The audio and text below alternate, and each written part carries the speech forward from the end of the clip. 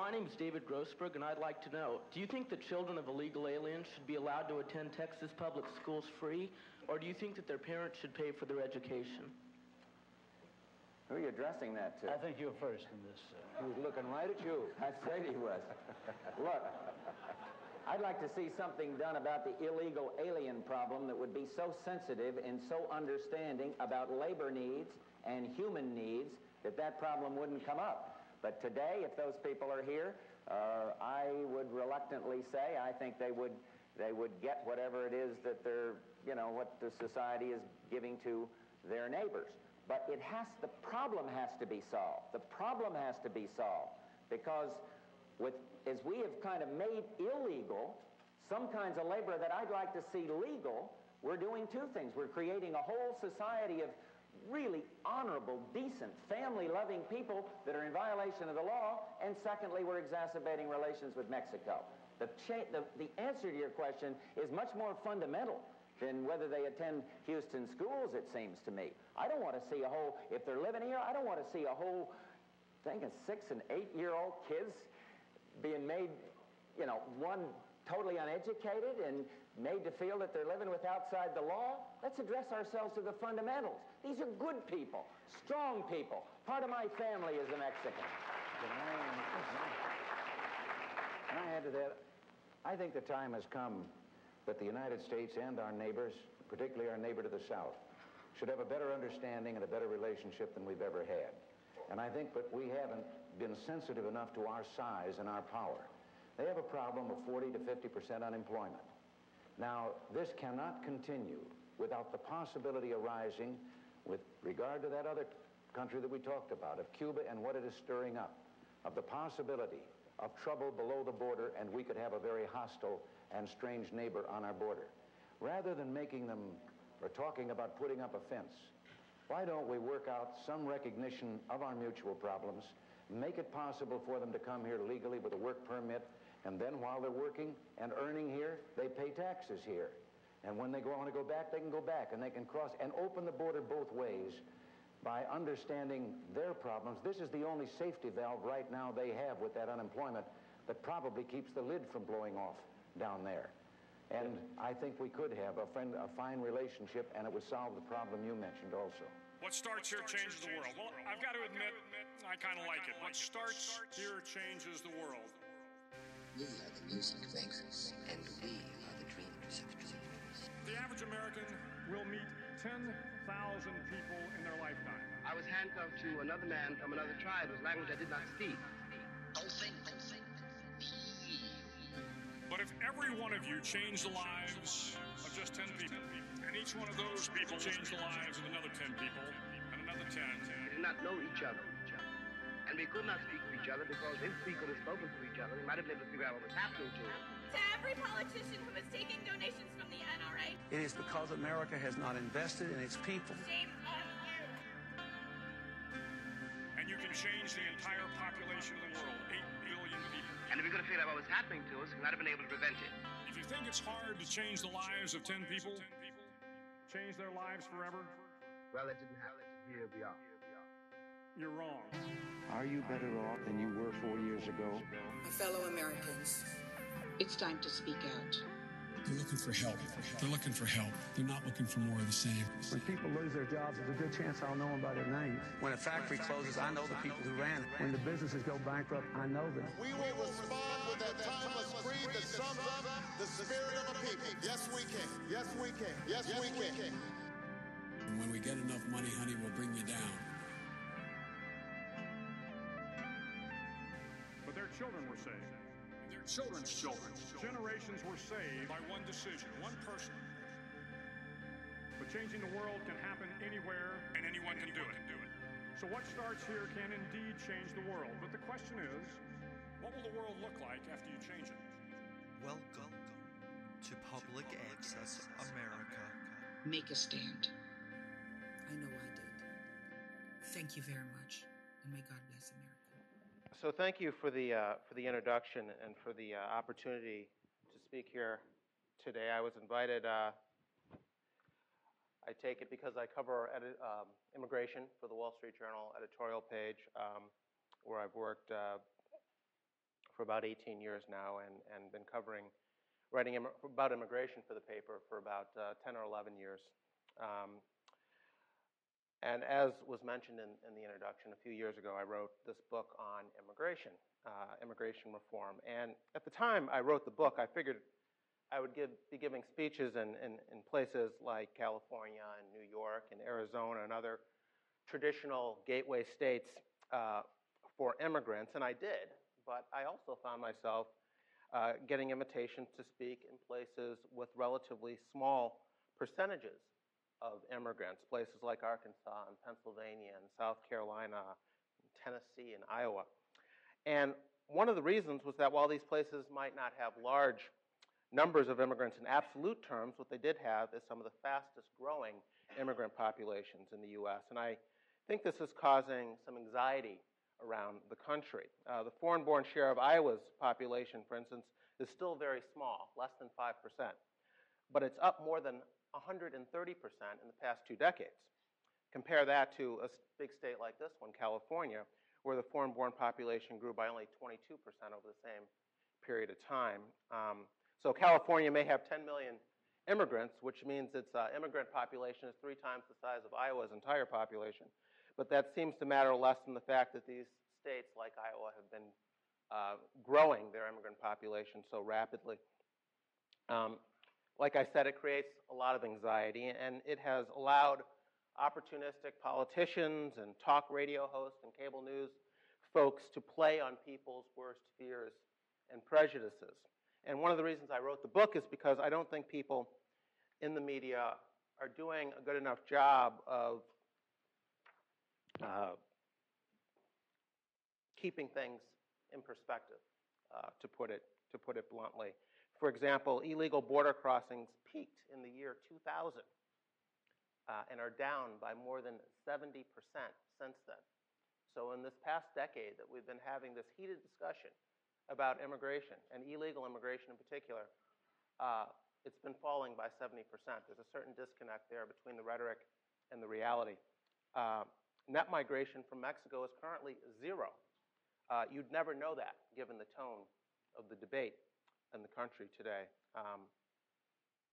But it suggests to me that this is something of a manufactured crisis, that it's not quite the crisis that it's been made out to be. I also wanted to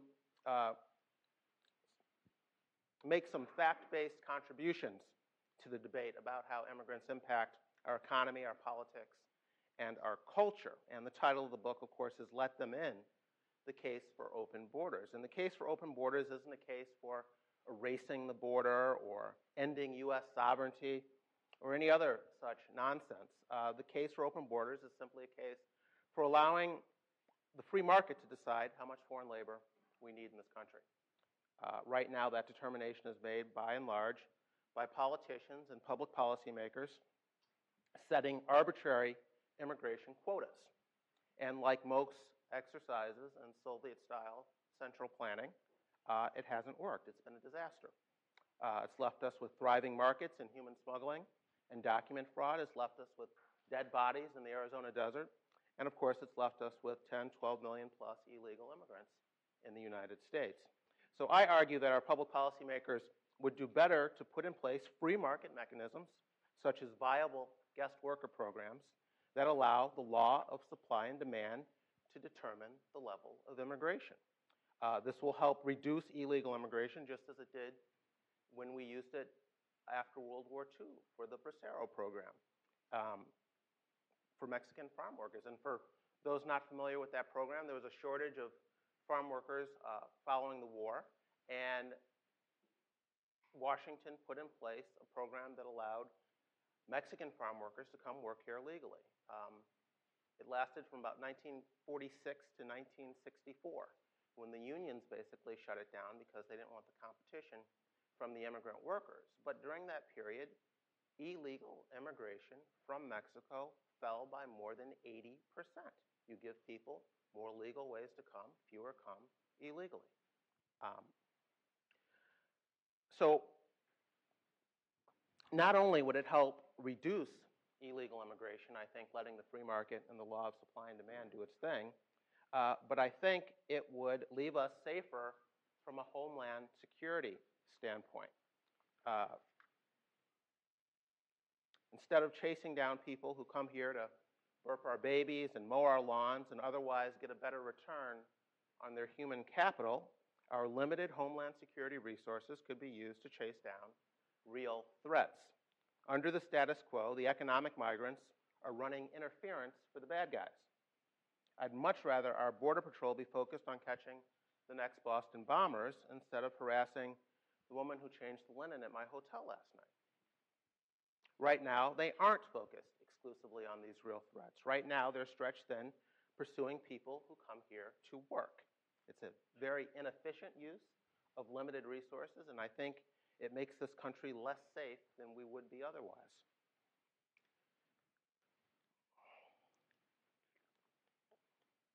It's my Marco Rubio impersonation.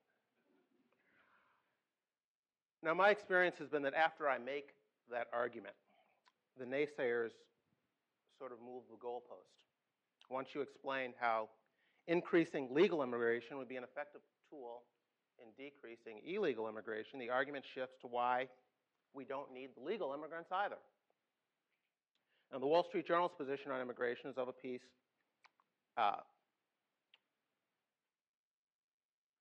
It's an argument that I happen to share, and that is that we favor free markets and free people, and that includes free and flexible labor markets. And most people, of course, who self-identify as free market conservatives share this belief in freedom. But one glaring exception, in my experience, seems to be when the topic turns to immigration.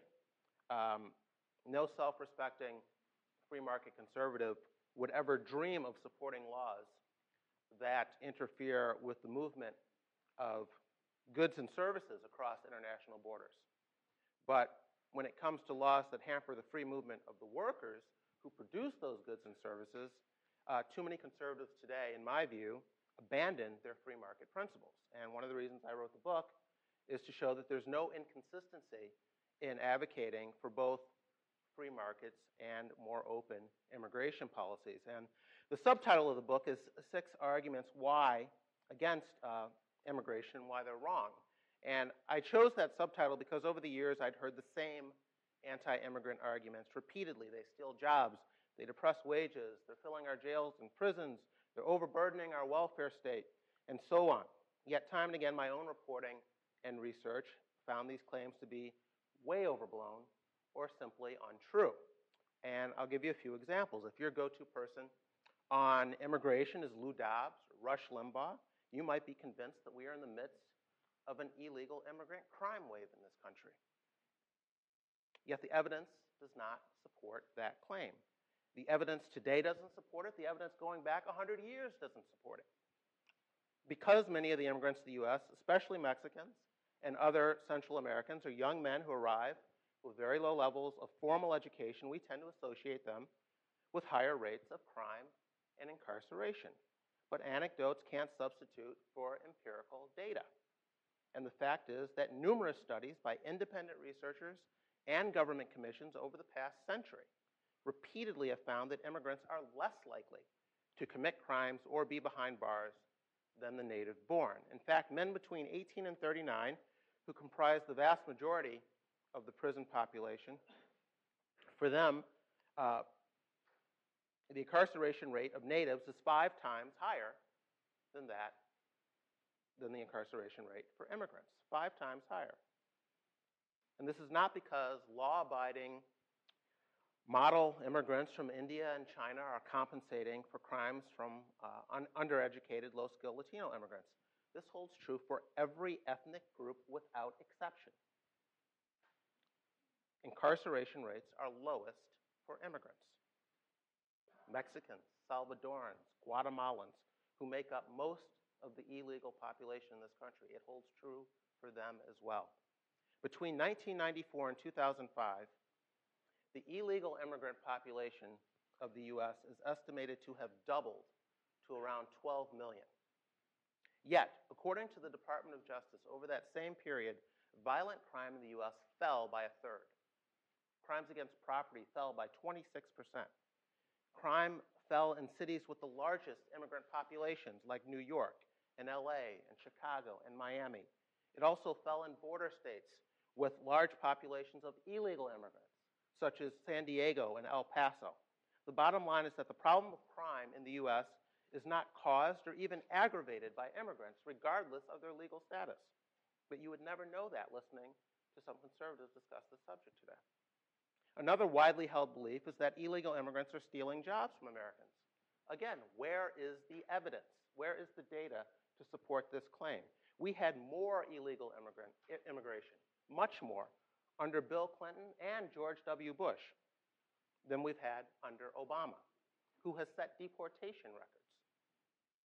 Yet we have much higher unemployment today than we had under Bill Clinton or George W. Bush. In fact, and I don't want to suggest that there's a causal relationship here, but studies of U.S. unemployment over the entire 20th century have shown that periods of high immigration have correlated with periods of low unemployment in the U.S. That has been consistently true over more than 100 years of U.S. history. 100 years that included our highest levels of immigration to America, the early part of the 20th century. One of the reasons for that, as an aside, why immigrants, even illegal immigrants, don't tend to displace U.S. workers is because of the type of people who come here. We're not importing replicas of ourselves. The immigrants who come tend to be either higher skilled or lower skilled than the average American, higher educated or lower educated than the average American. They tend to compete for jobs with one another, not with U.S. natives. That is one of the reasons that the unemployment rate is not typically affected by the level of immigration to the U.S. If we were importing replicas of ourselves, it might be a different story, but that is not who tends to come to this country. Another widely held belief is that the rate of Mexican immigration is unprecedented. This, too, is false. Not only is the rate not unprecedented, it isn't even high by historical standards. During the peak years of Mexican immigration in the late 1990s, the U.S. was receiving 1.5 immigrants, legal and illegal, from Mexico each year. 1.5 immigrants per 1,000 U.S. citizens. By contrast, in the middle of the 19th century, the U.S. absorbed an average of 3.6 Irish immigrants per 1,000 U.S. residents annually, or more than double the rate of Mexican immigration at its peak. This holds true for other past immigrant groups as well. From 1840 to 1890, the rate of German immigration was greater in every decade than the current flow of Mexicans. From 1901 to 1910, Italian, Russian, Austro-Hungarian immigration each surpassed the current rate of Mexican immigration.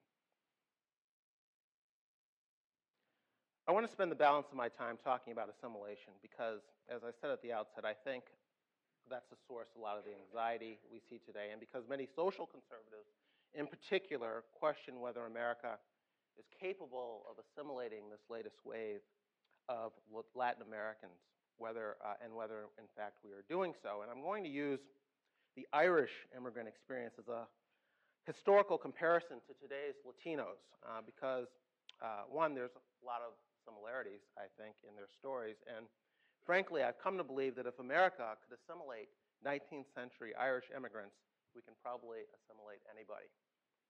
And when your last name is Riley, you can make jokes like that, which is also a joke, obviously.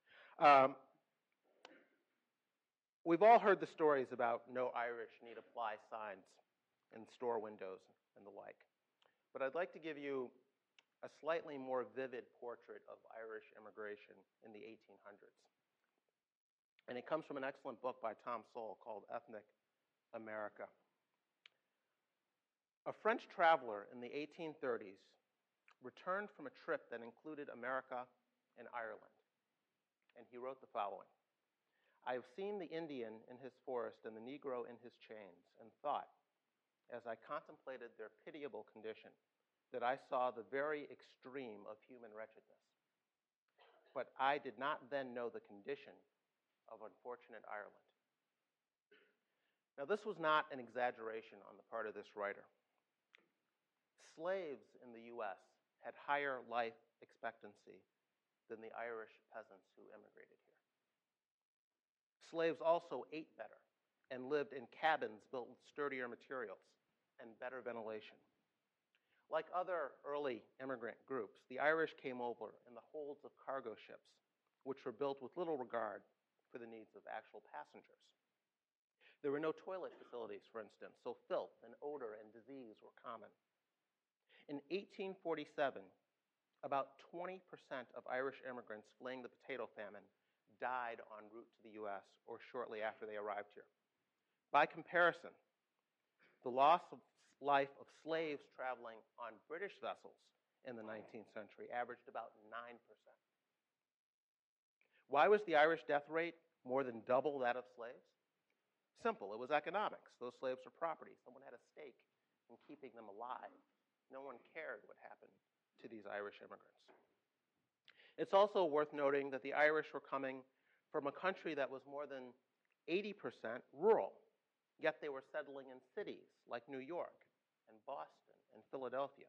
And they met resistance from those who said, America has no use for this unskilled labor.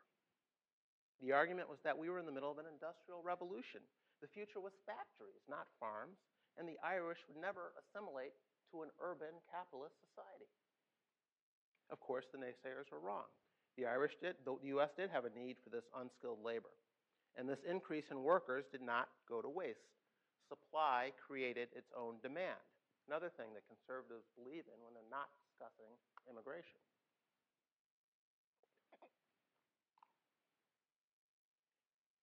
The Irish did jobs that were considered lowly or dangerous, too lowly or dangerous for natives, even for slaves, who again were considered too valuable. They built roads and canals and railroads. They worked in mines. When Frederick Law Olmsted, the famous designer of New York City Central Park, once inquired about the division of labor between slaves and Irish workers on a riverboat in Alabama, he was told, quote, "The niggers are worth too much to be risked here. If the paddies are knocked overboard and get their backs broke, nobody loses anything." The phrase jobs Americans won't do is taken on a negative connotation today, as if it's an insult to Americans or the Protestant work ethic. This is nonsense. Throughout history, immigrants all over the world have performed jobs that the natives spurned, whether it was Indians in South Africa, Italians in Argentina, or Turks in Germany. Not only did the Irish do jobs that were considered beneath Americans, they did jobs that were considered beneath American slaves. Irish women typically worked as domestic servants. Now, what do I mean by typically? In 1855, 99% of all domestic servants in New York City were Irish women. As late as 1920, 80% of all Irish women working in America were domestic servants. That's a snapshot of where the Irish started. Now let me give you a snapshot of where they ended up. The Irish did assimilate, of course. They produced writers and painters and presidents. They produced doctors and lawyers and school teachers. They produced civic leaders and businessmen, including Henry Ford, whose father fled the potato famine in Ireland and who would go on to revolutionize transportation in America. And according to the latest census figures, the educational achievement and household income of Irish Americans exceeds the national average. Apparently, the children and grandchildren and great-grandchildren of all those hardworking Irish immigrants who would never amount to anything turned out okay. And though the Irish experience has been replicated by other large immigrant groups from Europe and Asia, this history is often ignored or played down when we discuss Latino immigration today. I think the opposite should be the case. The next time you hear someone say that Mexicans lack the skills to make it in our advanced economy, that they start off way too far down the socioeconomic ladder to ever make it here, that they will forever be stuck doing menial jobs that we don't need done anyway. Try and remember the Irish experience. It's also sometimes argued that Latinos hang on to their native Spanish, and that this is proof that they aren't assimilating. We're told that past immigrant groups quickly adopted English, and that the prevalence of Spanish-speaking Latinos today is a situation that America has just never faced before. We're told that Hispanics cordoned themselves off in barrios with their own stores and restaurants in an attempt to preserve their culture instead of adopting ours. Well, this argument is nothing new. And it's no more valid today than it was when Benjamin Franklin made it 250 years ago. Franklin complained that the German immigrants, who he called the most stupid of their nation, were too plentiful in this country. In 1751, he wrote, "Why should Pennsylvania, founded by the English, become a colony of aliens who will shortly be so numerous as to Germanize us instead of us Anglifying them, and who will never adopt our language and customs?" Franklin was one of the most enlightened men of his day. Yet on immigration, he sounds like Pat Buchanan or Lou Dobbs or some conspiracy theorist. And the reason is that he was living in the middle of a wave of German immigration. In Franklin's day, 18th century America, it was possible to travel from Pennsylvania to Georgia and speak only German. The Germans had preserved their language and culture in socially enclosed enclaves strung along hundreds of miles through the Cumberland Valley, the Shenandoah Valley, and the Carolinas. Historians report that even into the 19th century, German immigrants lived largely to themselves in German-speaking communities with numerous German-language newspapers and periodicals, and with their own special foods and drinks and social organizations. During the Civil War, there were all German units in the Union Army, with their commands being given in German. Again, the point I'm making here is that today's immigrants from Latin America aren't really any different in terms of behavior patterns. They're just newer. America has been through all of this before. With each new wave, there's a fear that the country is being overwhelmed, that the latest immigrant group will change America more than America changes the immigrants. Of course, the Germans clearly influenced our culture. They gave us kindergarten and marching bands and Christmas trees, among other things. And I'm sure some people here today have German ancestry, but I doubt many of you speak fluent German. Let me give one last example of an argument used today to paint Latino immigrants as somehow unique. It's said that Latino immigrants are unique because of their proximity to their homeland. That many come just to make money and then go back home. That many aren't interested in laying down roots and becoming Americans. By contrast, we're told thousands of miles of ocean separated prior immigrant groups from their homeland. So when they came to stay and were committed to becoming American. Well, that's not what the record shows.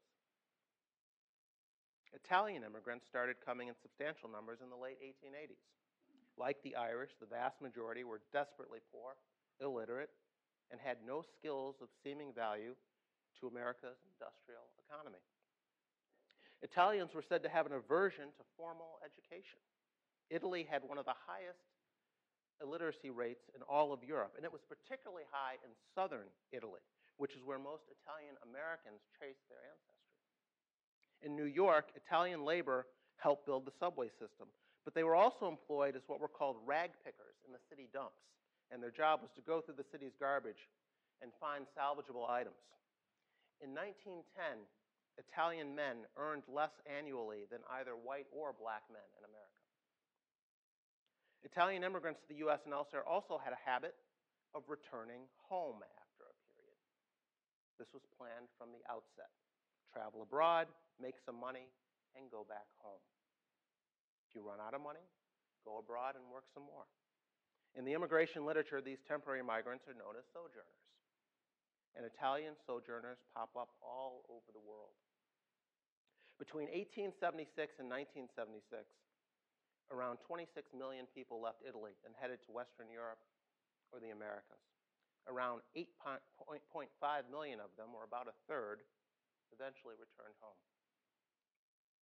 About 5 million immigrants came to the U.S. between 1880 and 1930. Of these, 2 million returned to Italy. And Italians weren't the only sojourners. 46% of Hungarians went back, 36% of Slovenians, 48% of the French, 46% of the Greeks. There's a whole book about this, written by a man named Mark Wyman. It's called round trip to America. The immigrants returned to Europe. Something like 1/3 of European newcomers returned home in the period leading up to World War I. Why is none of this ever discussed when people complain about Latino immigrants who want to work here for a period and then go back home? You'd think no one ever done it before. And by the way, there may not be an ocean between the U.S. and Latin America, but many Latino immigrants are, in fact, traveling thousands of miles to reach their U.S. destinations.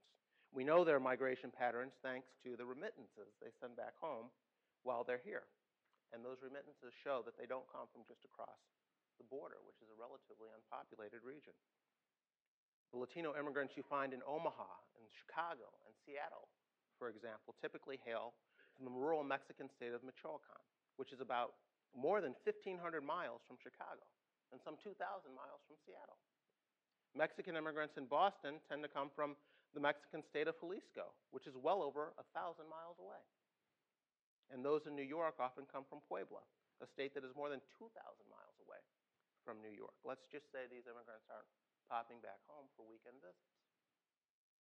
Now, my purpose in bringing up these historical comparisons is not to argue over who had the worst experience. The point is to show that the arguments against Mexican immigration today are old arguments that have been used repeatedly against previous groups. Mexicans aren't facing anything new.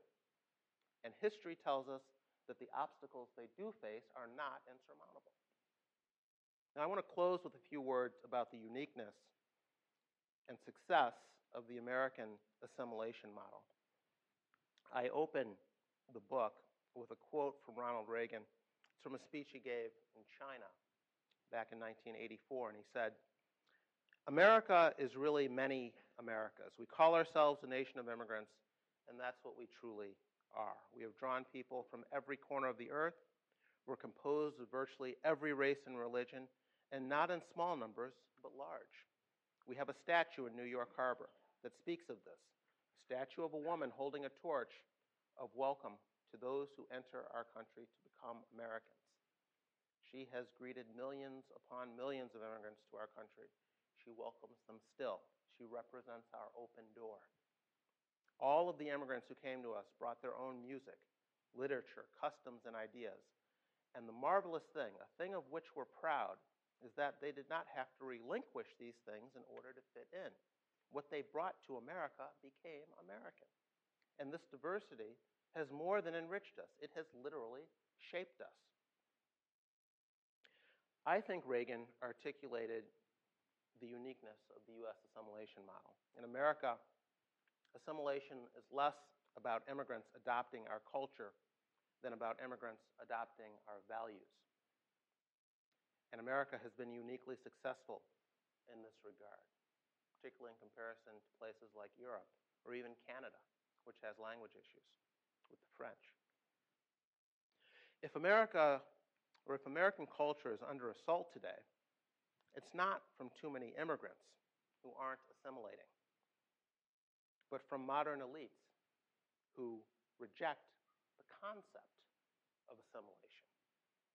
For multiculturalists, particularly those in the academy, assimilation is a dirty word that elicits not just indifference, but outright hostility. Some don't want to judge one culture as superior or inferior to another. They espouse a kind of values-neutral belief system. If some societies believe in genital mutilation or keeping women undereducated or covered in a burqa, who are we to judge? Other multicultural advocates reject the assimilation paradigm outright on the grounds that the U.S. hasn't always lived up to its stated ideals. Americans slaughtered Indians and enslaved blacks, goes this argument. And this wicked history means that we have no right to impose a value system on others. But the people who want to seal the border in response to this sort of thinking are directing their wrath at the wrong people. The problem isn't the immigrants, it's the multiculturalists who want to turn America into a loose federation of ethnic groups. People are right to complain about bilingual education advocacy. Anti-American Chicano studies professors Spanish language ballots, ethnically gerrymandered voting districts, and so forth. But these problems weren't created by the woman changing linen at your hotel. I say keep the immigrants, deport the Harvard faculty. For all the loud talk of late in America, I think the public seems not to have lost confidence in the melting pot. If it had, we'd know it. There would be English-only signs everywhere, militarized border zones. There would be ubiquitous police checkpoints, far-right political parties like France's National Front. We don't have that here. Not yet. Of course, there is some bigotry and stupidity out there, which we'll always have. But when people can't really live another day with other kinds of people, they don't send emails to Bill O'Reilly. They engage in ethnic cleansing. You get Serbs and Croats in the Balkans. You get Hindus and Muslims in India. You get Hutus and Tutsis in Rwanda. What we have in America is a sort of periodic grumpiness about the most recent arrivals, a vague and ambivalent disdain that doesn't settle in too deeply to the psyche. I think most Americans still believe that our assimilationist model is working. There was a saying among the workers at Ellis Island. It went like this: "The cowards never came, and the weak died on the way." And what a saying like that says to me is that America is not simply a nation of people with ancestors from other places. We're a nation of hardworking, upwardly mobile immigrant drivers. Today's immigrants aren't any different. They're just newer. I'll leave it there. To those who would tear the world down, we will defeat you. This is our moment. This is our time. To those who seek peace and security, we support you. Yes, we can. And to all those who have wondered if America's beacon still burns as bright, tonight we prove once more that the true strength of our nation comes not from the might of our arms or the scale of our wealth, but from the enduring power of our ideals: democracy, liberty, opportunity, and unyielding hope. Let me tell you something you already know. The world ain't all sunshine and rainbows. It's a very mean and nasty place, and I don't care how tough you are, it will beat you to your knees and keep you there permanently if you let it. You and nobody gonna hit his part of his life. Ask not. Yes, we can. What your country can do for you. I have a dream. Ask what you can do for your country. My poor little children. Yes, we can. One day live in a nation where they will not be judged by the color of their skin, but by the content of their character. I don't have to tell you things are bad. Everybody knows things are bad. It's a depression. In this lifetime, you don't have to prove nothing to nobody except yourself. But it ain't about how hard you get. It's about how hard you get and keep moving forward. How much you can take and keep moving forward. That's how winning is done. Yes, we can.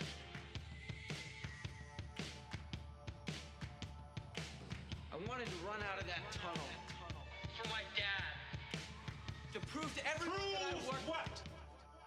Public Access America. Yes, we can. On SoundCloud, Apple Podcasts, YouTube, and now Facebook. Public Access America. History in the making. Making history in the making.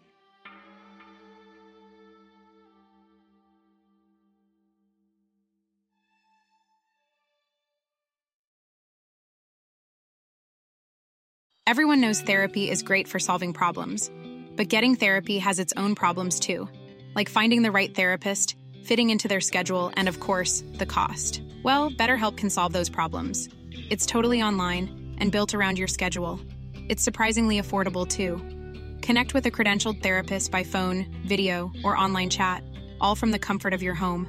Visit BetterHelp.com to learn more and save 10% on your first month. That's BetterHelp, H-E-L-P.